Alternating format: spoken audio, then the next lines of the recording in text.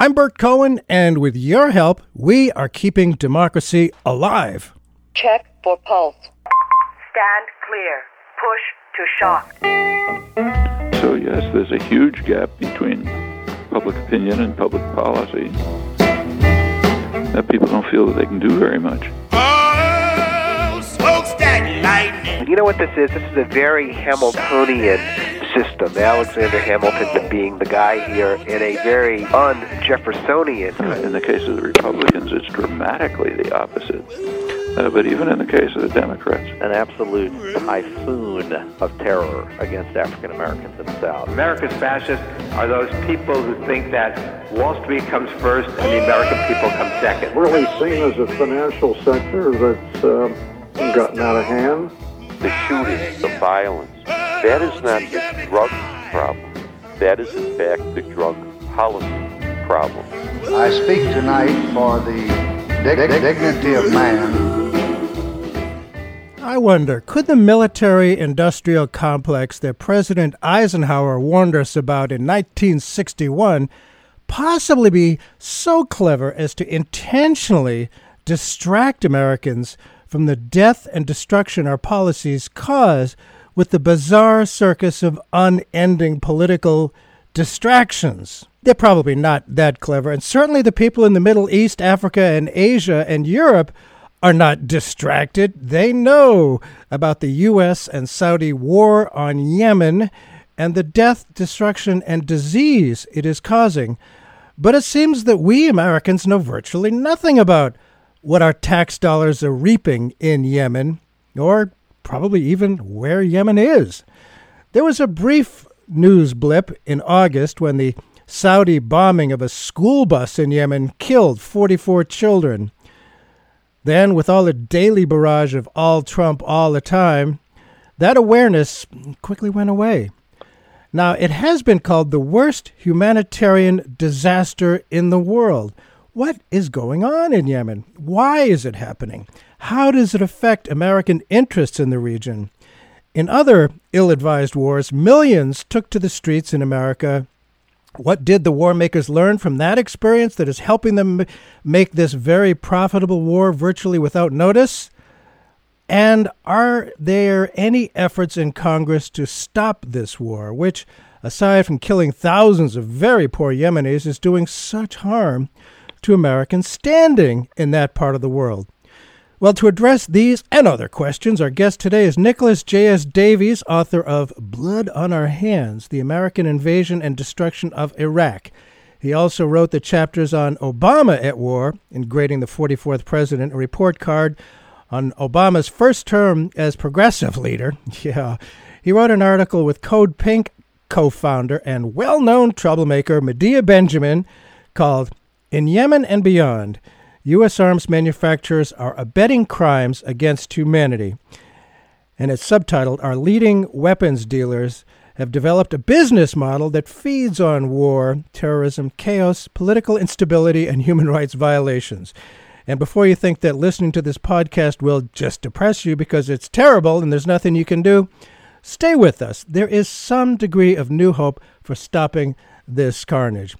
Nicholas J.S. Davies, thank you so much for being with us on Keeping Democracy Alive.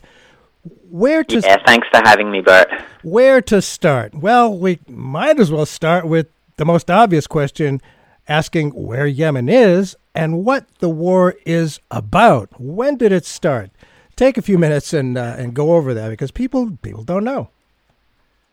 Okay, well, Yemen is, if you look at the Arabian Peninsula, the southern part of it is divided between east and west, and the western part is Yemen. The eastern part is Oman, which borders on the Persian Gulf and the Straits of Hormuz.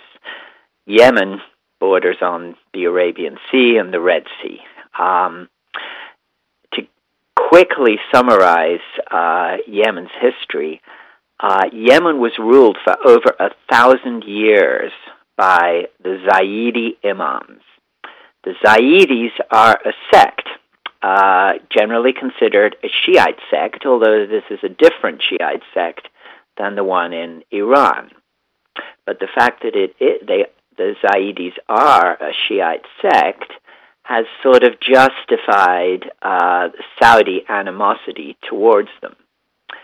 Back in the 1960s, the Zaidi imams were overthrown by Egyptian-backed Republican movement in Yemen, which formed the Yemen Arab Republic. Interestingly, at that point, the Saudis actually supported the Zaidi imams. This time, basically, during the Arab Spring in 2011, there was a great deal of unrest in Yemen. The longtime dictator, a guy called, I'm forgetting his name now, I'm sorry, but anyway, Saleh, the President Saleh of Yemen. There were calls from many different factions for him to resign and give way to a new government. Eventually, with sort of international brokerage, including from the U.S., he stepped down, and his vice president, whose name is Hadi, was essentially appointed to run the country for 2 years.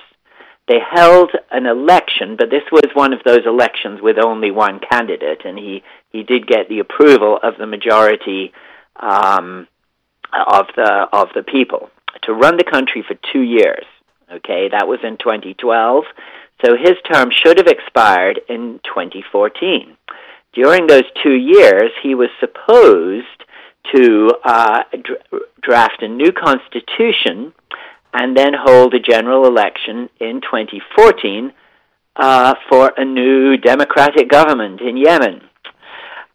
He did not do that. Yeah. And the very powerful Houthi movement, who are Zaidis from the north of Yemen. The Zaidis, by the way, make up about half the population. But they have really got on pretty well with the Sunni Arabs in Yemen. In Sana'a, the capital, they have shared the same mosques, prayed together in the same mosques. This is not what you would think of as a sort of violent sectarian situation. So anyway, but the Houthis basically took over the capital at that point in 2014, placed Hadi under house arrest, and demanded that he complete his job. In other words, to finish drafting a constitution and then organize a new election. He essentially sat there and refused, and in 2015, he fled to his hometown of Aden in the south on the Arabian Sea, and then to Saudi Arabia. He did, by the way, when he left Sana'a, say that he was resigning, but when he got to Saudi Arabia, he decided to sort of reverse his resignation and say that he was still the legitimate president of Yemen, and the Saudis agreed basically to launch a war to reinstate him. And this is the war that has now been going on in Yemen with U.S. support since 2015. 3 years. I'm So, there are, as in all these wars, there are published figures of how many confirmed deaths there are, Right. which is now well over 10,000. But, these are probably a tiny fraction of the true number of people being killed. This war has reduced one of the poorest countries in the world, certainly the poorest country in the Middle East, to, as you said, a humanitarian crisis. The UN is now supplying relief of, food and the basics of life to 8 million people in Yemen. And they are said at the recent UN General Assembly that, in fact, 3/4 of the population, about 22 million people, are, in fact, in need of humanitarian assistance. And I understand the cholera epidemic. Yeah, A million people have had cholera. Again, at least 1,000 or 2,000 of them have died. And, this is only getting worse. Since June the 1st, another 500,000 people have been displaced from the port city and the province around it, Hodeidah, as the Saudi-led coalition has launched new attacks on the port of Hodeidah to try and take it from Houthi control. And so really, this just keeps getting worse for the people of Yemen. Indeed, and as you talked about, an election was promised, an election didn't happen. Gosh, that reminds me of Vietnam in 1954, when an election was promised to avoid a war, and then because one side realized that they would lose, they canceled the election. And the U.S. got involved in that internal struggle as well. And, that was the war in Vietnam. And I can understand why people in America don't generally, have a lot of awareness about Yemen, because it is complicated there. And, which side is which, and it's so far away. But the Saudis, what is their interest in this? I mean, it's their war. They're leading the war. They're making the war. They're dropping the bombs, using American-made bombs and being fueled by American planes. But what is the Saudis' interest in Yemen? Well, it is their neighbor. But, the Saudi Arabia has been on a sort of project for the last, really, I suppose, about the last 10 years or so, to build itself into a major military power and establish itself as the major regional power in the Middle East. And the U.S. has essentially been supporting that project. The U.S. is the largest arms supplier to Saudi Arabia, and the U.S. is part of this coalition that is waging war on Yemen, and the U.S. of course is very glad to with the power of the military-industrial complex here, they're very glad to be selling tens of billions of dollars of weapons to Saudi Arabia, and also with the absolute catastrophic mess that U.S. intervention, direct U.S. intervention, has made since 2001 in Afghanistan, Iraq, Libya, now Syria too, and the U.S. is eager to essentially hand over the job of making war in the Middle East to Saudi Arabia. Interesting. And that works well with, I previewed this a little bit on Facebook, and a right-wing Facebook friend who used to be married to Trump's good friend Roger Stone writes, quote, "Trump is building a Middle East NATO. This brings Israel together with all the Middle East countries against Iran." That sounds similar to what you were talking about. Your reaction to that comment, please. Yeah, that's you could say that's a fairly accurate statement. Whether it will ever be formalized in an actual formal treaty organization like NATO, it's hard to imagine Israel and Saudi Arabia forming such an organization together, but that is possible. We don't know.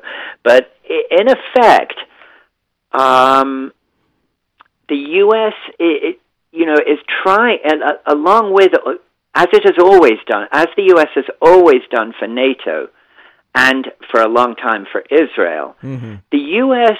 is essentially trying to extend what Amnesty International once called its accountability-free zone for war crimes. Whoa. Now, beyond NATO and Israel, extend it also to Saudi Arabia.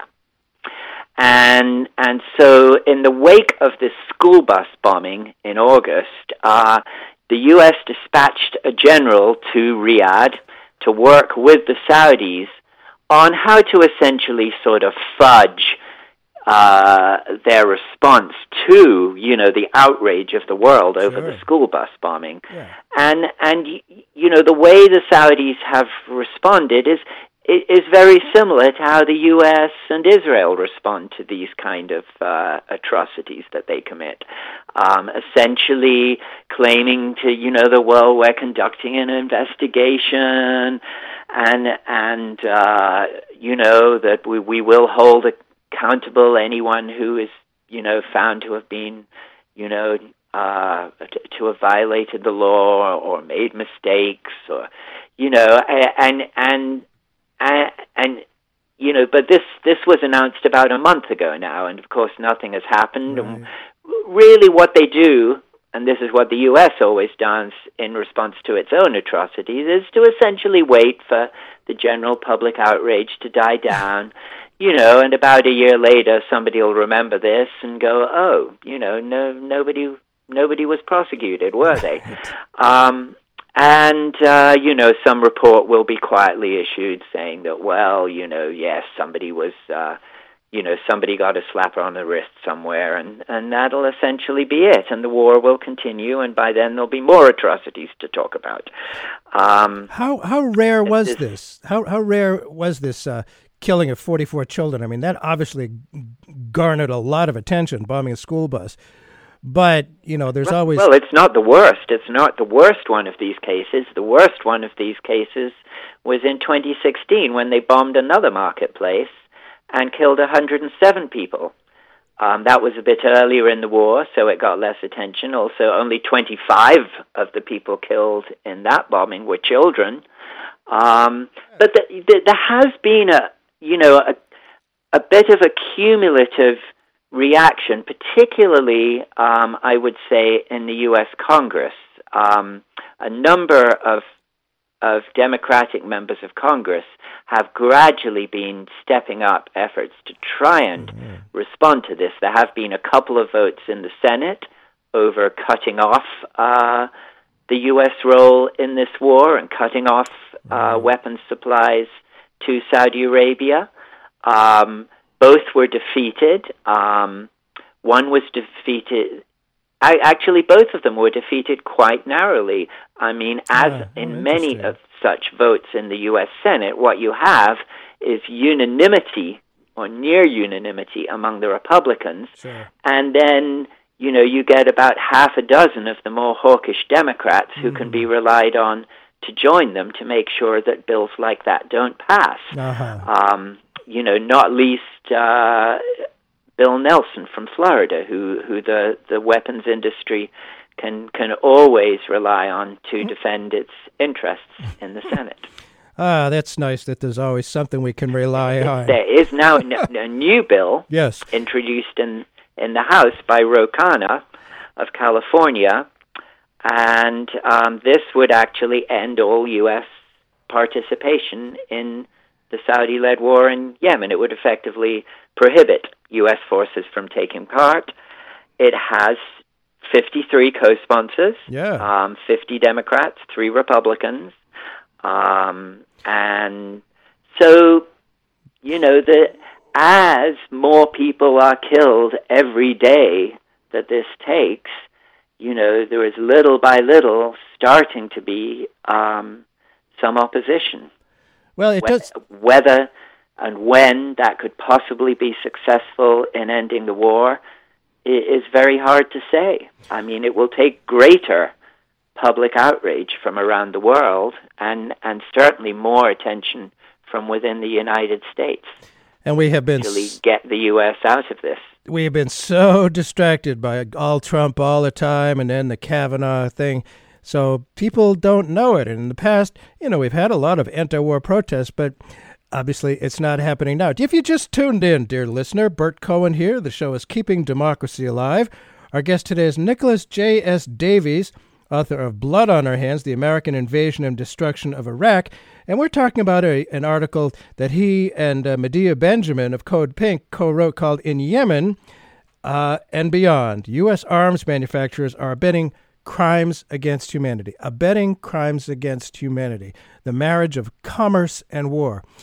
And you write that, quote, the U.S. military-industrial complex wields precisely the unwarranted influence over U.S. foreign policy President Eisenhower warned us against in his farewell address in 1961, end of quote. And you name 5 specific military contractors who have been benefiting handsomely from this neat arrangement. Now, please share that information with listeners and specifically how they are exercising unwarranted influence over our foreign policy.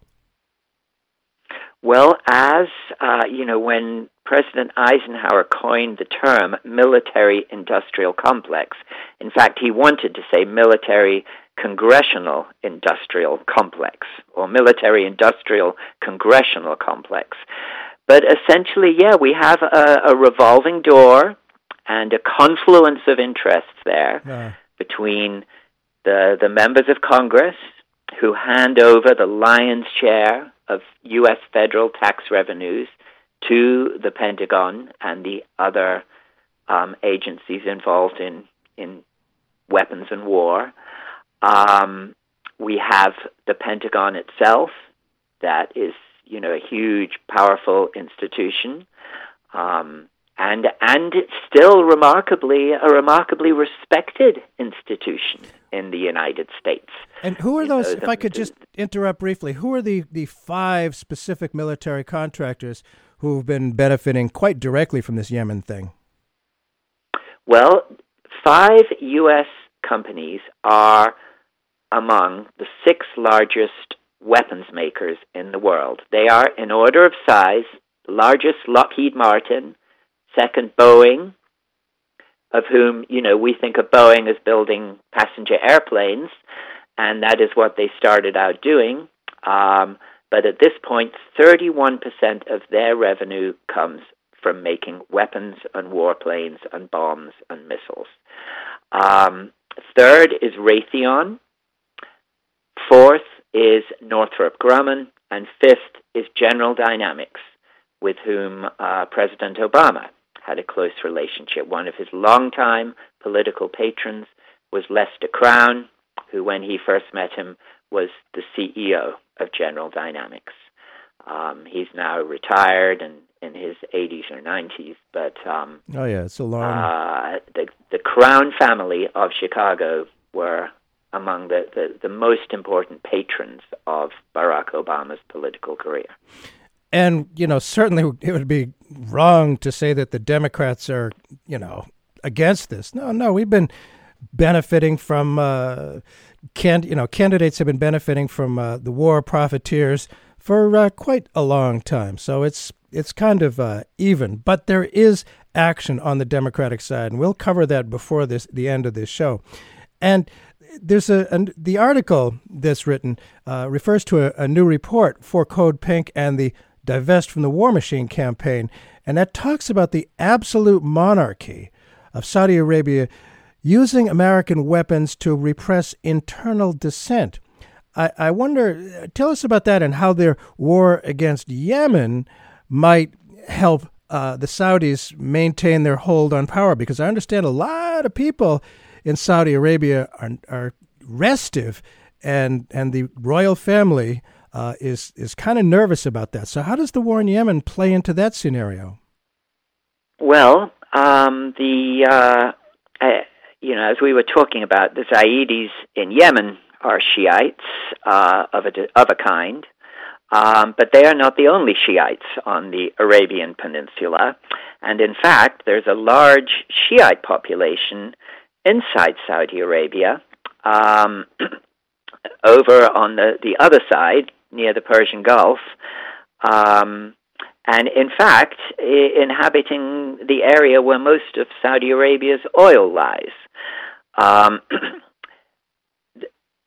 That Shiite population in Saudi Arabia have long complained that they are treated as second-class citizens. They're always viewed as a threat by the Saudi monarchy.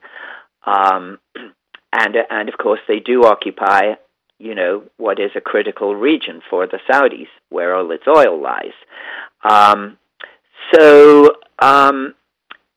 again, beginning with the Arab Spring, the Shiites in Saudi Arabia began to protest as they were brutally, savagely repressed. There was actually some, armed protest from the Shiites. In 2012, the Saudis arrested the leading imam and religious leader of the Shiites in that part of Saudi Arabia, whose name was Nimr al-Nimr.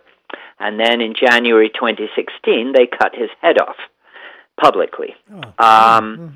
And then last year, in 2017, the Saudis went into the main city in that part of Saudi Arabia, Awamiyah, and they completely bulldozed the heart of the city, a 400-year-old district considered a World Heritage Site called Muzawara. This is where Nimr al-Nimr was from. They turfed thousands of people out of their homes with no resettlement or no compensation, and bulldozed this whole part of that city. This is the kind of brutality that with which the Saudi monarchy responds to any kind of dissent or unrest. So they're sort of giving a lesson. Terrorized. They're giving a lesson to their own people. See what we're doing in Yemen? Absolutely. Aha. And these are their own people. There has also, of course, they have also faced unrest over the years from, the Sunni Arab population, from the Wahhabis, the fundamentalist sect who they subscribe, who the Saudi monarchy subscribes to, and which has been their claim to legitimacy, for the past 100 years or so, and so because of course there's this huge contradiction between the fabulous wealth and lavish lifestyles of the Saudi royal family and the sort of puritanical vision of Islam that they have tried to spread in their own country and throughout the world. Which it serves them, of course Al-Qaeda is part of. Yes, but it serves them stay in power. So what the heck? Who cares? We talk, there's absolutely the laws of war. I'm I guess not that familiar with the laws of war. What are they, and when they are violated, is it clear who can be held responsible? Tell us about how the U.S. government and weapons companies effectively shield those responsible from being accountable, as you said, in accountability-free zone. How do they keep, the responsible parties from being accountable for violating whatever the laws of war are? Well, this has been for decades really an exercise of raw, brutal power on the part of the United States, because the Geneva Conventions, which are the heart of the laws of war, prohibit killing civilians. They prohibit torturing people. They require armed forces to take responsibility for the lives of civilians in the areas where they're fighting or in any territory that they militarily occupy. And the Geneva Conventions are very explicit. They protect hospitals, they protect medical personnel, and they protect civilians. In all cases, the Fourth Geneva Convention, which is the one designed to protect civilians, was the one that was newly introduced after World War II. The ones that protect prisoners of war and soldiers were introduced much earlier, at the beginning of the 20th century. But so, there's really no general dispute that the Geneva Conventions apply to U.S. forces and their allies.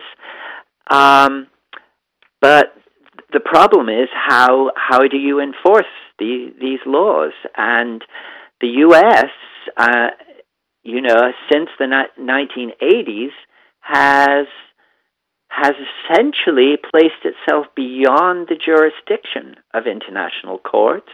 We just saw the reaction of Secretary Pompeo when the International Court of Justice ruled in favor of Iran in terms of saying that, the U.S. sanctions were violating international law by preventing the delivery of essentials, the essentials of life to the people of Iran. Now, I mean, this break of the United States, where they have essentially, where they essentially refuse to accept the jurisdiction of international courts. This really began in the 1980s when Nicaragua took the U.S. to the International Court of Justice, and the court ruled that in its support for the Contras, in its mining of Nicaraguan harbors, the U.S. was committing aggression against Nicaragua, and in fact, the court ordered the U.S. to stop what it was doing and to pay war reparations to Nicaragua. The U.S. then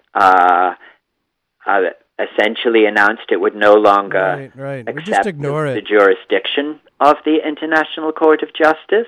When Nicaragua came to the UN Security Council and asked it to enforce the payment of reparations ordered by the court, the U.S.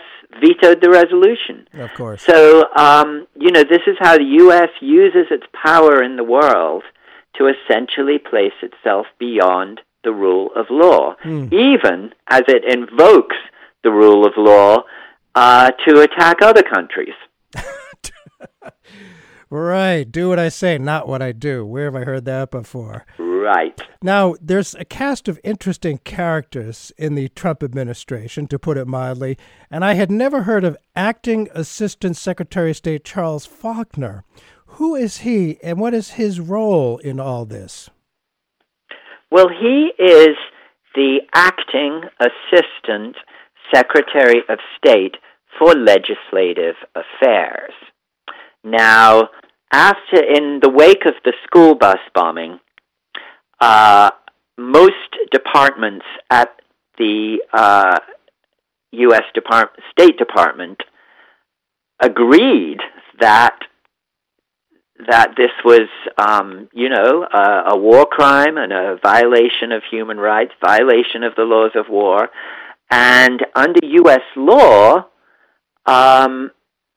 when countries that we sell weapons to use them to commit war crimes and to kill civilians and violate human rights, the State Department is supposed to halt those weapon sales, to at least suspend them until whatever the problem is fixed.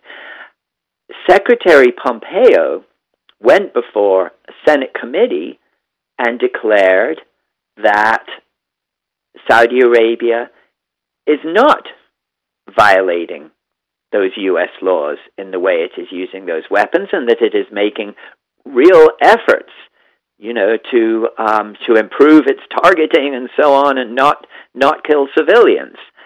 Pompeo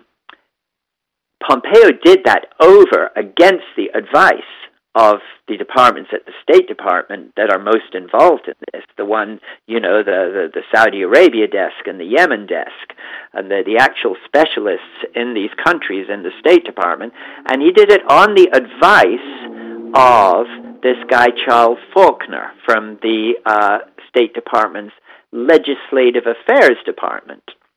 Now, and Charles Faulkner has an interesting history. He, 20 years ago, he was working as a clerk in the Virginia State House, and then in 2000 he went to work as a congressional staffer for a couple of members of Congress, one from Louisiana, and then Tom DeLay. So he was a staffer for Tom DeLay. In 2003, he was hired by the State Department as its senior advisor for legislative affairs. And he continued in that capacity working at the State Department until 2009 when Obama was elected, at which point he left and worked for spent most of the Obama administration working for lobbying firms, big Washington lobbying firms. First, Booz Allen Hamilton, who some of you listeners may have heard of, and then became vice president of a group called the BGR Group, one of whose clients was Raytheon. Mm-hmm. So this is an arms industry lobbyist who then, in 2017, after Trump was elected, went back to the State Department and was appointed Deputy Assistant Secretary back in that Legislative Affairs Department at the State Department. So in effect, what we have is a former Raytheon lobbyist. Raytheon does billions of dollars in business with Saudi Arabia, being the one to effectively argue within the heads of department at the State Department that no, we should not decertify Saudi Arabia's compliance with our laws, and that Pompeo should in fact go to the Congress and lie to Congress, and tell them that Saudi Arabia is in fact complying with our U.S. export control laws. Well, what better way to make U.S. foreign policy than by having people who profit directly from war be in charge of that policy? How could it be better? This is going back to the military-industrial complex. The revolving door. And the revolving door between the different components of the military-industrial complex, the weapons companies, the Defense Department. But we are not without power. And the Congress. And here we have someone who, has rotated in his career through all those different institutions. We're talking about Yemen and America's role in helping the Saudis bomb and fuel their planes and kill a lot of people in Yemen. And the Americans are, not particularly aware of it, but the entire region, they know what's going on. It's not helping our interests. Our guest on Keeping Democracy Alive today is Nicholas J.S. Davies, who has co-written an article on in Yemen and beyond, U.S. arms manufacturers are abetting crimes against humanity. And as one of the millions of Americans who did all we could to end our war in Vietnam, it seems to me the war makers learned a lot from our protests. Basically, avoid American casualties. As you write, project U.S. military power by proxy. Without the U.S. military casualties, domestic political backlash, and international resistance that results from direct uses of U.S. military force. So domestically, as long as there are no, as they say, boots on the ground, no one notices or cares, and it appears to be working. What do you see about as the foreign policy and military effects of this anything but boots on the ground strategy? It seems to be working rather effectively. Well, yeah, and the problem and the danger really is actually that up to a point it is working, but it's working politically within the United States. But of course, none of this is working out there in the real world, where at the sharp end of these policies. All of this U.S. war making since 2001 has been catastrophic for every single country where the U.S. has intervened militarily, whether it invaded directly with hundreds of thousands of troops, or whether it outsourced these wars to its allies, whether it's Israel's attacks on Gaza, or whether it is the total destabilization of Syria through massive CIA campaigns since 2011 to arm and support and train foreign jihadis and funnel them into Syria to create chaos and destabilize the country. Some of them eventually then formed ISIS, which then led to one of the largest U.S. bombing campaigns since the Vietnam War. The U.S. dropped over 100,000 bombs and missiles on Syria and Iraq in the name of destroying ISIS, which of course it still has not destroyed. No, it only feeds them. And in the process destroyed huge cities.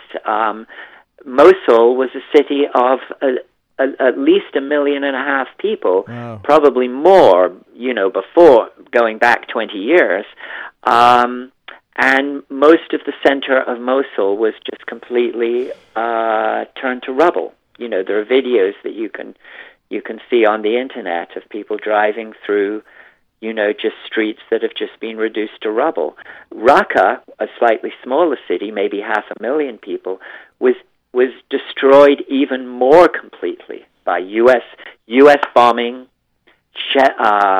rocket attacks by U.S. Marines from a base they called Rocket City outside Mosul, French artillery, heavy artillery, 105 millimeter howitzers, pounding Mosul every day, and of course, just thousands and thousands of U.S. airstrikes. But because this is all so far away, there were no U.S. Right. very few U.S. troops, only some special operations forces on the ground, and of course those U.S. Marines firing highly indiscriminate rockets from a safe distance, and of course planes and drones flying overhead.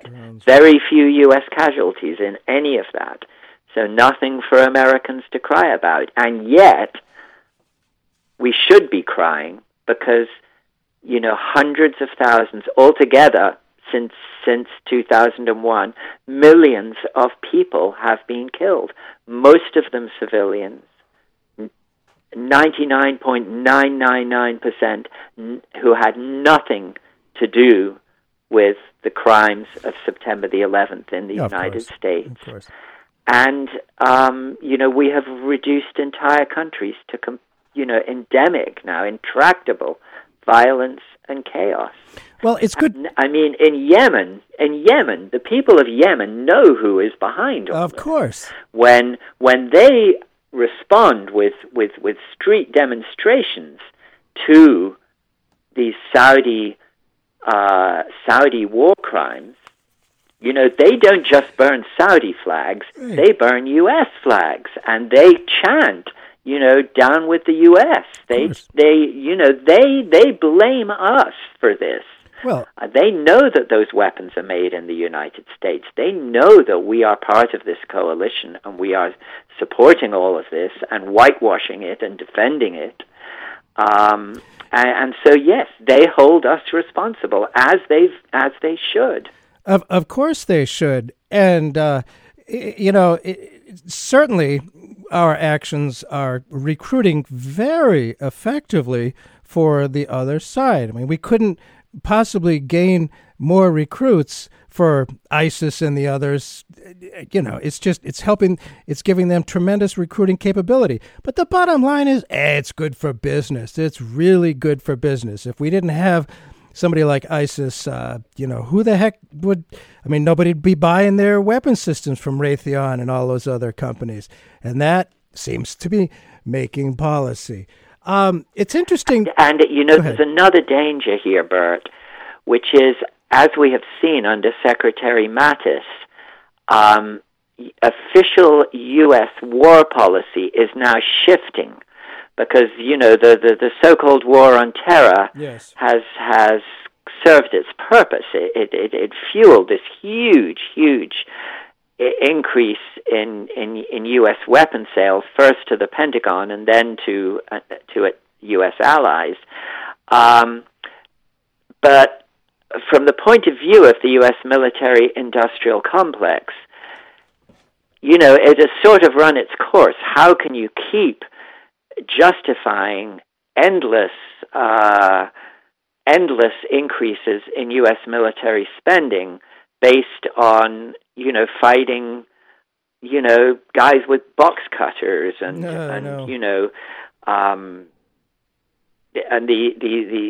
these lightly armed terrorists in different countries, and so the U.S. is now shifting.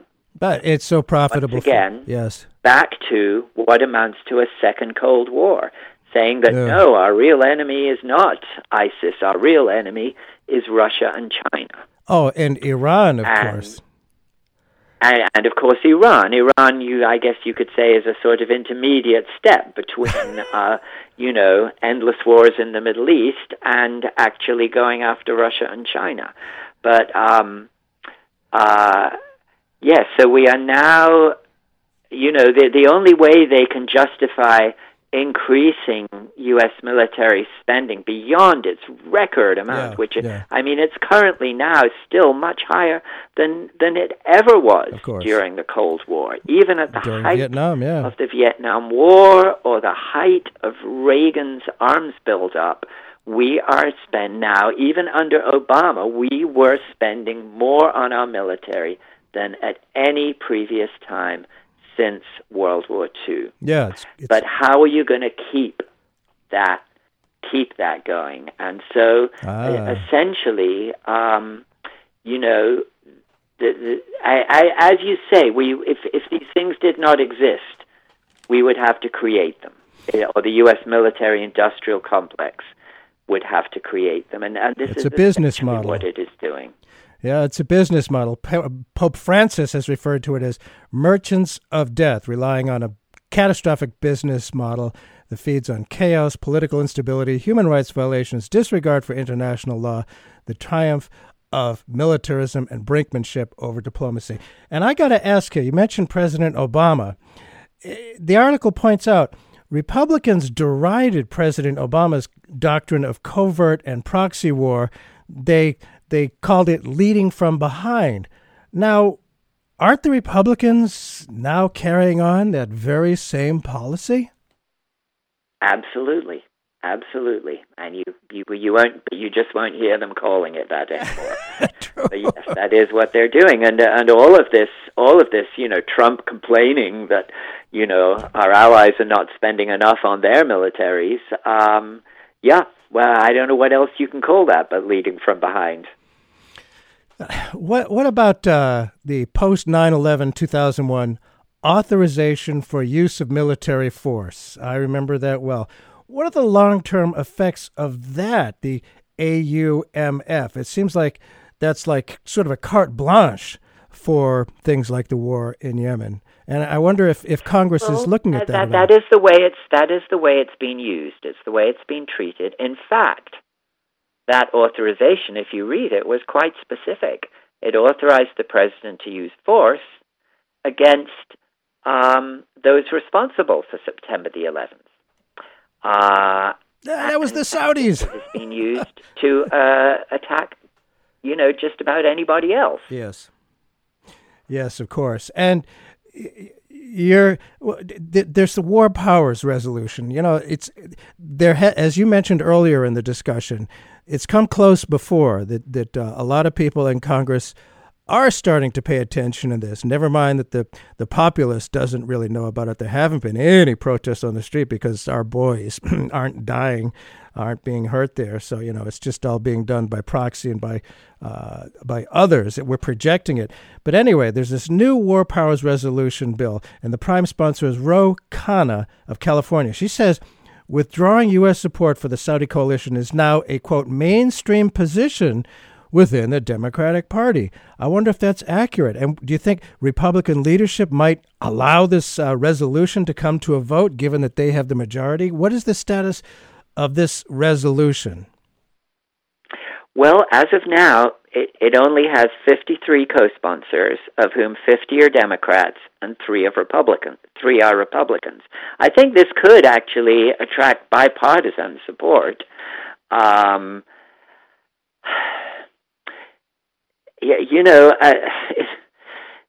It's shocking, really. I mean, I think most Americans at this point would agree that the U.S. needs to stop participating in this, to whatever extent Americans are aware that the U.S. is participating in it. And yet, this still only has 50 co-sponsors. I'm still trying to get my representative, Frederica Wilson, to sign on as a co-sponsor. I'm going to send her a third request on that to her chief of staff this afternoon. So I wonder what help the listeners. What is there a bill number and the Yes. Go ahead. The bill is H. Conres 81. That's what you need to ask your representative to sign on as a co-sponsor of.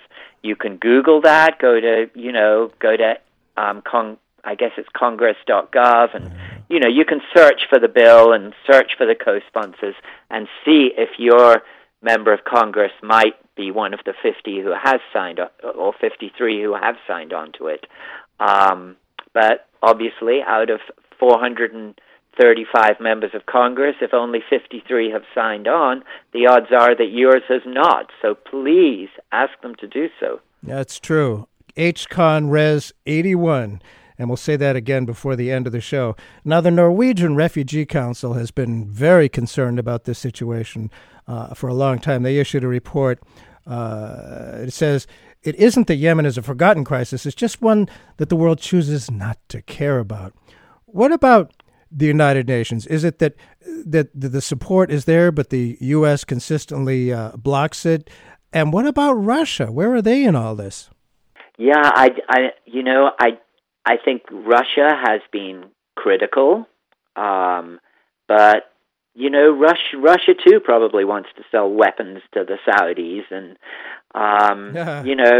and of course Russia is already involved in Syria. They're already involved, in helping part of Ukraine defend itself against the Western-backed coup government that we installed in 2014. I think, I'm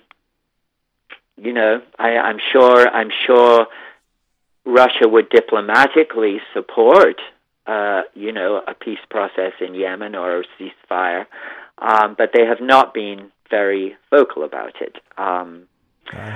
They have other fish to fry. They are more vocal probably in terms of talking about Iran and defending the JCPOA and trying to work with the Chinese and the Europeans to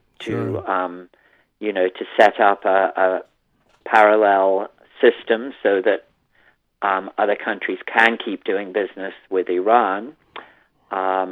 They've been pretty quiet on Yemen. And what about Iran? I've heard, right-wing voices saying that, well, this war in Yemen is really a proxy war between the U.S. and Iran, using Saudi Arabia and the people of Yemen are, at effect of this for sure. What is Iran's involvement in there?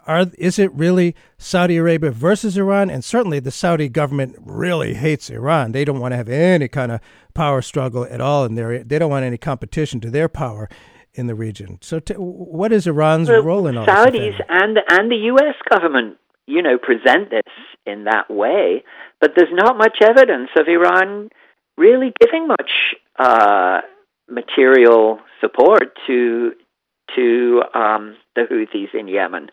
They don't even regard the Zaydis as real Shiites, so the religious aspect of it is weak. And as I say, no one has produced any evidence, really, of any large-scale supplies of weapons. There's a Saudi-led naval blockade stopping supplies getting into Yemen. That's part of why the people are starving. And the justification for that is that they're trying to stop weapons getting into the port of Hodeidah and other ports on the Yemeni coast.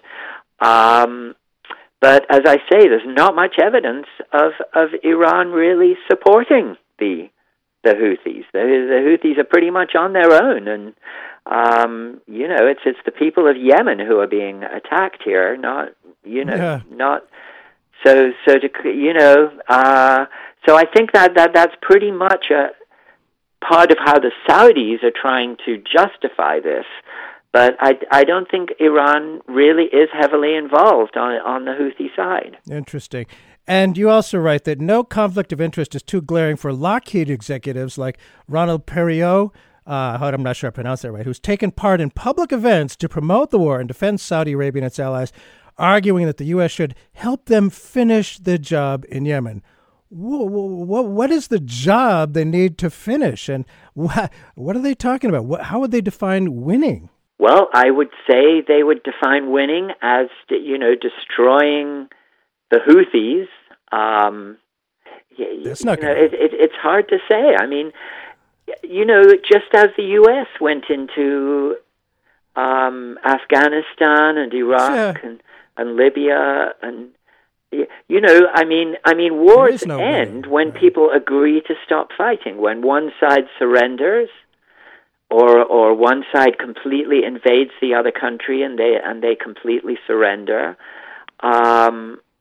or when the sides come together and have it, through diplomacy, reach a negotiated peace agreement. And your colleague Medea Benjamin writes, if the U.S. withdraws its support for the Saudi-led bombing, a negotiated settlement is sure to follow. Could it just be that simple? It sounds like it might be. It's hard to see how the Saudis could. The U.S. is supplying critical support to the Saudis. In air refueling of their planes on their way to bomb Yemen, satellite intelligence that we provide to them to plan these attacks. There are U.S. officers in the room as they plan these attacks. That end up bombing school buses and marketplaces and hospitals. So it's up to us. And once again, it's up to us. Most of the weapons are coming from the U.S. The second largest supplier is the U.K. And the U.K. government is also getting heat on this, possibly more than the U.S. government is getting. I'm sure. And so, as in all these intractable situations, the Houthis are still there. They still control most of the more inhabited parts of the country. And they're going to stay there. I don't think there's any possibility of winning this. I don't know. I can't quite see it. But we are not powerless once again. There is HCON Res 81, sponsored by Ro Khanna, Khanna, RO, and her last name, Khanna of California. Ask your member of Congress to do something about that, to sign on as a co-sponsor of HCON Res 81. And if people are interested in following your work, there's always Code Pink. Check them out on Google. I don't know if there's anything else you can suggest, but there's been a very interesting, revealing conversation, and we are not powerless. We can once again end the war. Thank you so much for being with us, Nicholas. You're welcome. Thanks for having me, Bert. All right, we'll see what we can do to stop the war.